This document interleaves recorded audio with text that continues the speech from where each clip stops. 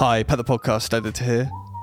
Psychology and marketing go hand in hand, and understanding your target audience on a psychological level almost ensures a successful marketing campaign. So, in today's episode, Dan breaks down some important psychological concepts and how they directly relate to marketing campaigns, giving some real-world examples of how they've managed to apply them here at Knowlton. And literally, in terms of how Knowlton apply this, our whole marketing strategy for us and all of our clients is to do this exact thing. And Lloyd drops not one, but two humble flexes in today's episode. Because Lloyd's not only an extremely successful CEO, he's also a regular person, just like you and me. I've been bodyboarding a bit recently, because I'm a pretty cool guy. I recently listened to a 25-hour audiobook on psychology. Get a life. This episode is filled with practical tips guaranteed to skyrocket your marketing campaigns with the power of psychology. So have your notepads at the ready. This is episode 112 of the Business Anchors podcast. We're just a couple of business anchors. Welcome to the Business Anchors podcast. This jingle is slightly too long. This jingle is slightly too long. Dan, in this episode of the Business Anchors podcast sponsored by Adobe Express, why are we talking about psychology when this is supposed to be a business podcast? That's a good question, Lloyd. Did you know there's actually a really close relationship between psychology and marketing? That's why we're talking about it. Okay. And actually, the real reason is this has been inspired by Rory Sutherland, who last week's episode 111, we spoke about psychology a little bit and how you can increase the perceived value of what you do based on a podcast I watched, which was where Rory Sutherland was interviewed by Stephen Bartlett on the Diary of a CEO. Yeah. And since watching that, I've kind of gone down a rabbit hole of psychology and psychology studies in marketing. And I realized I was like looking at this stuff thinking it's really interesting and thought our listeners might find it interesting as well. I guess and when we spoke about Rory Sutherland before and that stuff, the listeners just absolutely loved it. So we're going to do more of it. Exactly, yeah, they did. Well, we actually only just posted that episode today, so we don't know if they loved it yet. But I mean, you don't need to tell them everything. Okay, we're honest, Lloyd. We tell the truth. Tell them everything. So there's basically there's a number of insights we've learnt from psychology studies that I want to go through and talk a bit about it, the study, the takeaway in terms of the marketing takeaway, and then want to give some examples of how at Knowlton we're implementing stuff we've learnt from those studies, or what we're doing that reinforces the points we're making based on the insights from the studies. Does that make sense? Wow. Yeah. Does that make sense? Bit intense for a Business Anchors podcast, but sorry. Yeah, that does make sense. I noticed the first point, you've given yourself a bit of a reading challenge. I'm looking forward to hearing you pronounce this. Because I am going to be using some notes here because there's quite a lot to remember from the studies. I'm not going to do like death by reading loads of stuff, but there is some specific points I need to get across based on the insights from the studies. And some of the people's names who have done the studies are I still don't know how you say them. And also some of the words in the studies, I don't know how you say. Oh, that makes you sound highly intelligent. No, but the insights, Lloyd, and I think the value people will get will be from the insights and how we're applying them. So just trust us, even though Dan can't read the stuff that he's talking about, it's going to be really interesting and informative. Is that what we're saying? Don't try and make me look stupid, Lloyd. We're going to be saying good stuff. It's just some of the words I can't say. All right. Okay. So, should we dive in? Okay. So the first lesson is to do with reciprocity. Bless you. No, reciprocity. That's how you say it. Bless you. So stop. So please stop saying that every time. Okay, well, yeah. To do with reciprocity, and it's all about us feeling obliged to give back to people who have given to us. Mm-hmm. And I think this is quite a well-known thing, like the power of reciprocation and doing things because you feel like someone's done something for you. But there's actual studies to back this up, and in terms of lessons we can learn when it comes to marketing, there's quite a few. So, do you want to know about this brief bit about this study? I certainly do, yes. So in 2002, a team of researchers found that waiters could increase the tips they earn by using reciprocity. So tips went up 3% when diners were given an after dinner mint. You know, like when you're at a restaurant and you get a little mint, like, oh, that's nice. Yeah. And you feel like, oh, they've given me a mint. I'm going to give them a small tip. Oh, is that why that happens? This Or study one says of so. the I guess reasons. so. Yeah. This is a very famous That's study. I've always thought that's been a weird part of Yeah. the meal. Mm. Just, we've ordered all this stuff, and here's something you didn't order right at the end. yeah. There you go. Even though we said we're finished. Yeah. Have some more to eat. Even more interestingly, so tips went up 3% when they had the mint. Tips went up 20% if, while delivering the mint, the server paused, looked the customer in the eye, and then gave them a second mint while telling them the mint was specifically for them. You're just paying them to go away at that point, aren't This you? sounds crazily specific, but yeah, it kind of makes sense. Like, I giving, suppose This it's is for basically you. having a personal This is for you. interaction rather than I do this I just drop these mints Yeah. at every table. It's like, there you go. and I think from This is for you. exactly Well, that's you wouldn't do good as a waiter. But there is, like, when you're hearing these studies, there is logical thought and reasoning Yeah. behind this, and it kind of makes sense, doesn't it? I've read about a study as well. I actually thinking about this. I recently listened to a 25-hour audiobook on psychology. Get a life. I didn't do it like just for 25 hours straight. Well, it's found but you see over a him period for- of like a month. But and one of the studies that in that audiobook was, and I think this is quite an old school style of selling, but I remember this happening at our house when we were kids. There used to be more kind of, you know, like Avon, where they come to your door and sell to you and stuff. That used to be more common because there wasn't the internet to order things. So it'd be like, oh, my mate Sharon, she does perfumes, you know, and that sort of thing. But they had a study where they would give a gift just for thank you for letting me to come into your house to for me to show you the stuff. Yeah. And I think it was a like a shaver worth like a $5. Yeah.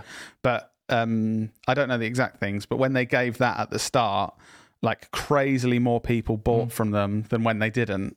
And you think, well, giving someone like a razor that they don't even want or need, You feel why like you would owe that? them. But I think, yeah, it is that thing of like, oh, they've done something for me, so Yeah. now I want to Exactly. reciprocate. Exactly. And in terms of like the main takeaway here, in terms from a marketing perspective, it's provide value for your customers up front before trying to sell to them. And this is literally that same message we've been banging the drum constantly saying to you all, is to provide value, create content that educates, entertains, inspires your customers before just creating content about your products and services. And literally our whole, in terms of how Knowlton apply this, our whole marketing strategy for us and all of our clients is to do this exact thing. It's interesting for our own business at Knowlton. There's loads of things that we were really crap at in the early days, but actually that is something we did from day one. Like just, we'll provide value. And it was a bit of a hopeful thing at first, but it's like in the hope that at some point people will be like, you've been teaching me all this stuff for Yes. free. So, now I have an opportunity to work with you. Yeah. I'm going to do that. And Yeah. it, like I said, it was a bit more hopeful. Now we're educated We actually know and that we're like, it's- there's reasons why this works and that kind of thing. But it has been a major Do thing. you know why we did that from the start? Because you were really clever? No, No, what then? because Gary Vee said to do it. Oh, okay. So Good. I blindly followed whatever Gary Vee said initially, and then when we obviously started working together, Yeah. told you to do it too. Thank you, Gary. And I guess slightly meta before we move on to the next one. This podcast is an example of how we do this. We are giving you our best insights and lessons that we've learned from growing our business and running marketing campaigns for some of the biggest brands in the world. We're not holding back. We're giving all of this away to you for free because we know there's a small percentage of you that eventually in the future will become a customer. It's about time some of you guys reciprocated, isn't it? That's what Dan's trying to say. Yeah. So yeah, the power of reciprocation. Really interesting study. Great. You interested in hearing another one, Lloyd? I would really like to hear another one. This actually relates to your Avon example a little bit. Okay. And it's called the foot in the door method. Oh, moving on to how to break into people's houses. No. So the whole point of this is when asked to make a small commitment first, we're more likely to agree to a larger request later. Right. And so the study to back this up, The first study on the foot in the door method was performed in the 1960s. 1960s? That's mad. By Jonathan Friedman and Scott Fazer. Researchers phoned a number of homemakers to inquire about the household products they use. So they called up asking them, what products do you You use? can tell you're reading this bit because you've never used the phrase homemakers. No, yeah. 3 days later, the researchers called again, this time asking to send a group of workers to the house to manually note the cleaning products in the home. So at each level, they're kind of doing more of a commitment to getting in front of them. The women who responded to the first phone interview were 2 times more likely to respond to the second request. So if you lead with something small and get someone to buy in a small way, and the best example of this in marketing I see is like through subscribe to our email newsletter or subscribe to this podcast. We're asking you to do something small, easy, and free initially that you're then buying into in a small way that will then make you more likely to eventually buy into. That for most purchase decisions, well, not for most, but for a lot of purchase decisions, if it's a new brand or a new business, like say I want, like there's a brand, I've been bodyboarding a bit recently. Nice. I'm a pretty cool guy. If there's like a new brand of bodyboard or whatever, it's more likely I might buy. I thought you said bodybuilding. Sorry, bodyboarding. No. If there's like bodyboard wax that costs like £4, I'd be more likely to buy that as a first purchase to be like, oh, is this brand good or whatever, than straight in for like the £150 bodyboard. Yes. Or a wetsuit. Yeah. And I guess that does make sense. Yeah. That makes complete sense. Yeah. So really the marketing takeaway is to try and get buy-in in a small way from your customers through things like an emails newsletter, potentially having lower value products like you mentioned, like the bodyboard wax. Yeah. So it's like a $5. Easy buy-in to like test out. Yeah. Oh, is this? Oh, now I trust you a bit more. Yeah. Now test the products. We see it with clients, like, you know, our clients, obviously it's not £4, it's like thousands buying into something. But we've seen this quite a lot. Sometimes the first time you work with a client, it could be like a £5,000, £10,000 project. And then we build that trust, they experience working with us. Yes. And then they come back and they spend 40,000 or, you know, that's something we experience. And it's once you've built that trust, it's a much easier sell as well. So an example of this week, we had a meeting with a previous customer.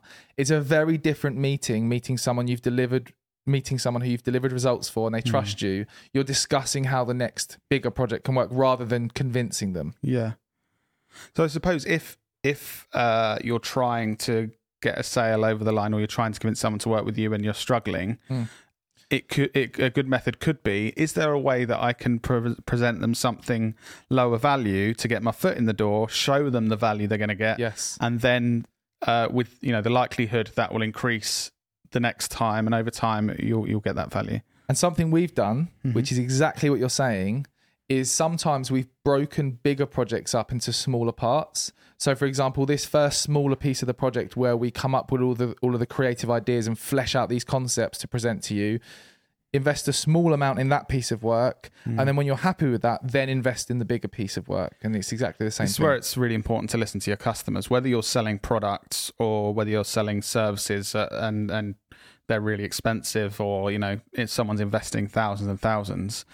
If your customers are reluctant to commit, you know that actually maybe there's an opportunity there where you need to provide them a lower cost, lower barrier to entry way of working with you or becoming a customer before they commit to that. And this all comes through experience. Like I've learned that over the years, you build up your kind of intuition of situations and how things work, but you need those years of experience of going through the motions and figuring this stuff out to then think, I've had a similar situation like this where a customer wasn't quite bought in, but they invested in a smaller thing first. And then you can present that because you're learning from your previous experiences. Yeah.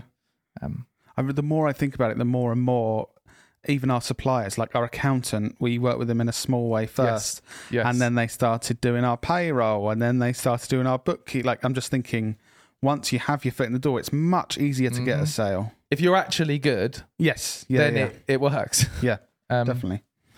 You ready for study number 3? I would love to hear about study number 3, Dan. Have you heard of the framing effect, Lloyd? I'm not sure I have actually. You know when you've got a picture Yeah. and you put a frame around it? Yeah. It's that. Ah. No, what it actually is it's... Oh, God, we do have a laugh on the Business Anchors podcast, don't we? God, that was terrible. Oh, God. You see what he did there? It was framing, so he made it out like it was just putting a frame around a picture. Anywho, You so catch Dan at the Edinburgh Fringe in 2023. what this is where people react to a situation differently depending on whether they perceive the situation to be a loss or a gain. Okay, people will react differently if they perceive it as a loss or a gain. So let me give you the example of the research. So, crazy names again. Researchers Amos Tversky and Daniel Kahneman polled two different groups of participants on which of two different treatments they would choose for people infected with a deadly disease. Okay, so people have got a deadly disease. You need to choose which of these two solutions do you want. Cheerful. Treatment A, 200 people will be saved. Great. Treatment B, a 1/3 probability of saving all 600 lives and a 2/3 probability of saving no one. Right? So both of those things are exactly the same situation. Yeah. You're saving 200 people out of 600, but they've been framed differently. So another example. Oh, no, let me just give you the rest of the study, sorry. Okay. The majority of participants picked treatment A because of the clear, simple gain in saving lives. Yeah. Treatment A, save 200 people's lives. Treatment B, a 1/3 probability of saving 600 lives and 2/3 people won't. In group 2, participants were told the following. Treatment A, 400 people will die. This is really positive, isn't it? Treatment B, a 1/3 probability that no one will die and a 2/3 probability that 600 people will die. The majority of participants picked treatment B because of the clear negative effect of treatment A. Right. So thousands of deaths on this episode of the Business Anchors podcast. What this is all about is the way you frame things. And this is really relevant to our previous podcast episode. If you haven't listened to it, please do. Because in it, we talk a lot about psychological reframing, how you can change the way people look at and think about your product and service by positioning in different ways. And we give examples of Eurostar, Uber, Tesla, and a variety of different things. So definitely go and listen to that. But yeah, in terms of a marketing takeaway, the way you communicate what your product and your brand is all about can completely change the way people think about your product or service in a positive or negative way. So it's so important to get the way that you position your products and services to your audience right. Yeah. And then I'll give a brief example from last week's episode, the Eurostar thing. So Eurostar in 2003 invested millions in decreasing the time to get from London to Paris by 20 minutes. Rory Sutherland said that they could have achieved the exact same result by reframing the situation. Rather than decreasing the quantity of the time on the train, increasing the quality of the time on the train by installing entertainment systems and Wi-Fi and that kind of thing. So it's two completely different ways of looking at a situation and framing a situation to get the same end result. I think one thing similar to this is a simple thing that we changed years ago of like when we're quoting for some work, it used to, I don't know what we used to put, like costs or something. Yes. And we changed it to investment fee. Yes. Costs just feel like something I've got to spend money and I'm losing it. Whereas we call it investment fees because everything we do should have a return on investment. Yes. So you invest £20,000 and then at the end of the campaign you're like, oh, I've made £80,000. Yeah. And framing that as an investment, so and in your mind I'm going to get stuff back rather than a cost, which is more in your mind of I just give that money away and that's gone. Yep. Another example that I learnt this from Dad years ago. He said to us, or said to me, to never call it a proposal and call it an action plan. A proposal, which is what everyone calls the kind of a quote basically, where someone says, I'm interested in these services, and you give them a quote documented. A proposal sounds like you're proposing to do something for them for a cost. Whereas an action plan is more like, together we're going to figure out a plan of action to help you achieve what you want to achieve. And it's just subtle ways of reframing. It's interesting as well. I think this framing happens a lot with pricing. So I've never seen Netflix say Netflix £80 a year. No, because £80 seems like a big purchase, but they'll always say like $7.99 a month, because in your head then you just think that's only £8. Yeah, but obviously I was going to say it's the same, but that maths doesn't work out. It's only 10 months in a year. Yeah. You know what I mean? And a lot of companies do this with their pricing, frame it slightly differently. Or there's that, I mean, maybe you're going to talk about this, but there's the whole thing where like if you have a cheap, an expensive and an option in the middle, more people go for the middle one, whereas if you didn't have the expensive one, they go for the cheap. You know, the way you frame pricing has an effect as well. There's another one of my favorite examples from Apple. So in 2003, they invented the world's first portable digital media player, which they called the iPod. Yes. So in 2003, they brought out the iPod, and it was a completely new invention. No one before we had, like, remember cassette players, portable CD players. Yeah, the Sony players. Discman. Yeah. So they invented the world's first portable digital media player. Now, I don't know about you, but if I had invented that, I'd probably want to be shouting it from the rooftops and telling everyone this new invention that we created, right? But when Steve Jobs, you know, like they do, like Microsoft, they do these events where they get on stage and they present the product. So rather than getting on stage in 2003 and saying, here's the world's first portable digital media player, he stood on stage, pulled it out of his pocket and said, 1,000 songs in your pocket. And what he did there that was super clever was he reframed that situation from this is what our product is to this is what our product does for you. Yeah.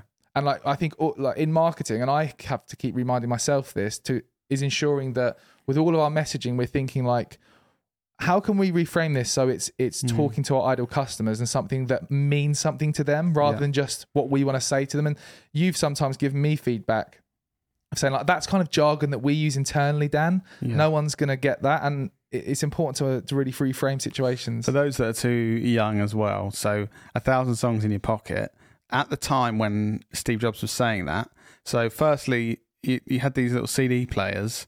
They didn't even fit in your pocket.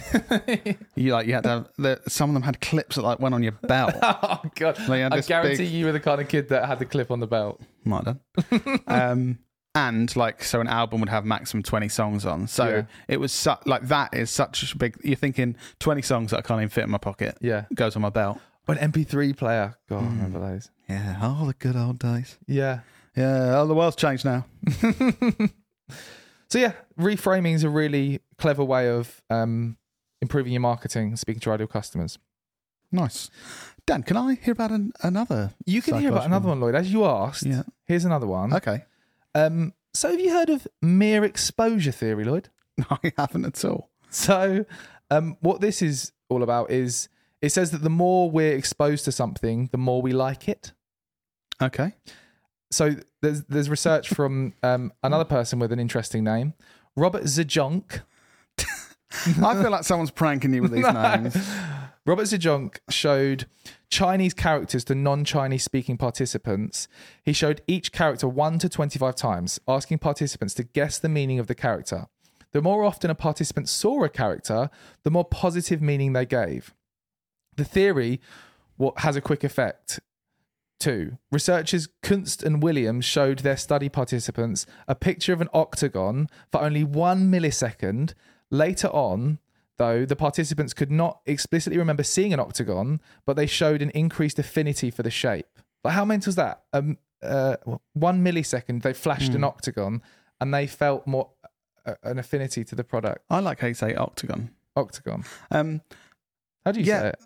I'm not sure, really. Octagon. Okay. So the more you're exposed to something, the more you like it. Yes. Okay.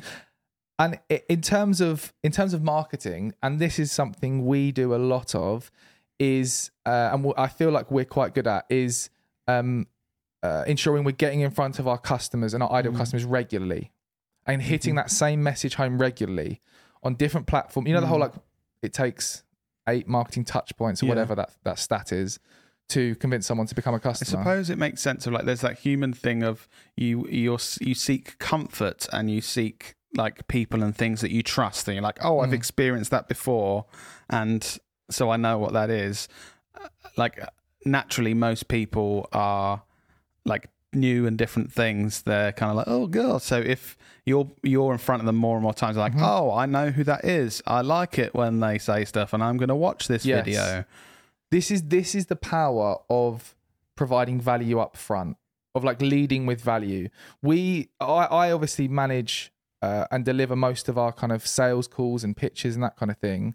What I notice a huge amount of is decision makers coming onto that pitch and talking to me like they know us. Referencing podcast episode, referencing, oh my god, did Lloyd do this thing? Oh my god, I saw your team doing a shoot on the beach with Lloyd just as a shark, or with this or that. It's not all referencing Lloyd, but this is the power of providing value up front and creating content on a regular basis. People feel like they know you. Our customers pre-qualify themselves before working with us. They come to us knowing they want to work with us, and we just have to help them figure out how, because we're providing value up front and they feel like they know us. Nice. I haven't heard of that one before. Yeah. I mean, I've got various other studies. I don't know how many more you want to go through. Is there any? Oh, you have got a lot. I think perhaps, Dan, mate, should we do one more and then save the rest for another episode? Yeah. Pick your favourite, Dan. You've done a lot of preparation for this. Okay. Maybe one with names you can read or something like that. Anything. Okay, let me decide. This is a cool one. Okay. Have you heard of the IKEA effect? I don't think so. This is interesting. I've heard of IKEA, obviously. Yeah. So, consumers place a disproportionately high value on products they partially created. So, like, so let me give you an example. Yeah. IKEA. So, if you go to IKEA, buy a flat pack piece of furniture, go home, spend, I don't know how long, an hour, 2 hours building your flat pack piece of furniture. 20 minutes, mate. 20 minutes for you. Yeah. And by the end of that situation, compare having the one that you've made to just buying one online and it's pre-made. You consider the one that you've made more valuable than the one that... Right. So therefore you'd probably be willing to pay more for something that you're making yourself. So you're willing to pay more and they don't have to make it. And in terms of the marketing takeaway here, getting your customers involved in giving feedback for your products and suggest your features that you want on our software, or something quite clever we did when we were moved offices. I don't know if you remember this, Lloyd. We, without knowing it, I didn't know this study before, but we were getting feedback on like the furniture we should be getting, the color schemes, the designs of stuff. We were posting it online and getting people to vote and things to feel like they were part of this. So we've got an ecosystem of people who feel part of Knowlton, and they're kind of bought into what we're doing. Yeah. I'm also just thinking with our customers, when we have a customer that, you know, and they have representatives that come onto the shoot, and sometimes they have kind of cameo roles in the videos and stuff, and they're like part of the process. I do feel that they are the ones that always seem the happiest. Like they're involved, and it does have a disproportionate positive effect. Yeah. Interesting. It's like, learned this from that How to Win Friends and Influence People book. Yeah. People love speaking about themselves. You know, sometimes when you meet someone and they speak a lot at you. Sometimes reminds me a bit of this podcast episode. No, but so when people speak at you a lot, sometimes they'll say, that was a great conversation, I loved that, because they felt like they spoke about themselves more. Right. So in that have you enjoyed this episode? I've spoken about some interesting studies, Lloyd. You really have. I'm just wondering if you've enjoyed it. Yeah, I've enjoyed it. Yeah, good. So the lesson from that book is like, ask more questions. Yeah. How are you, Lloyd? If the other person's involved in the conversation, well, they're going to enjoy it more. Yeah. Okay. So I won't go through any more because you're clearly bored of my studies. I'm not bored. I really like them, but I'm thinking if this goes down well, we could do another episode. Maybe I'll get involved. You know. Well, the next episode, you're very involved. The next week's episode, I am, aren't I? So if you're a Lloyd fan, anyone out there? Anyone? 3 of you out there, We're going to be talking about recession proofing next week, aren't we? Oh, I can feel the excitement building. So yeah, we look forward to seeing you in your ears next week.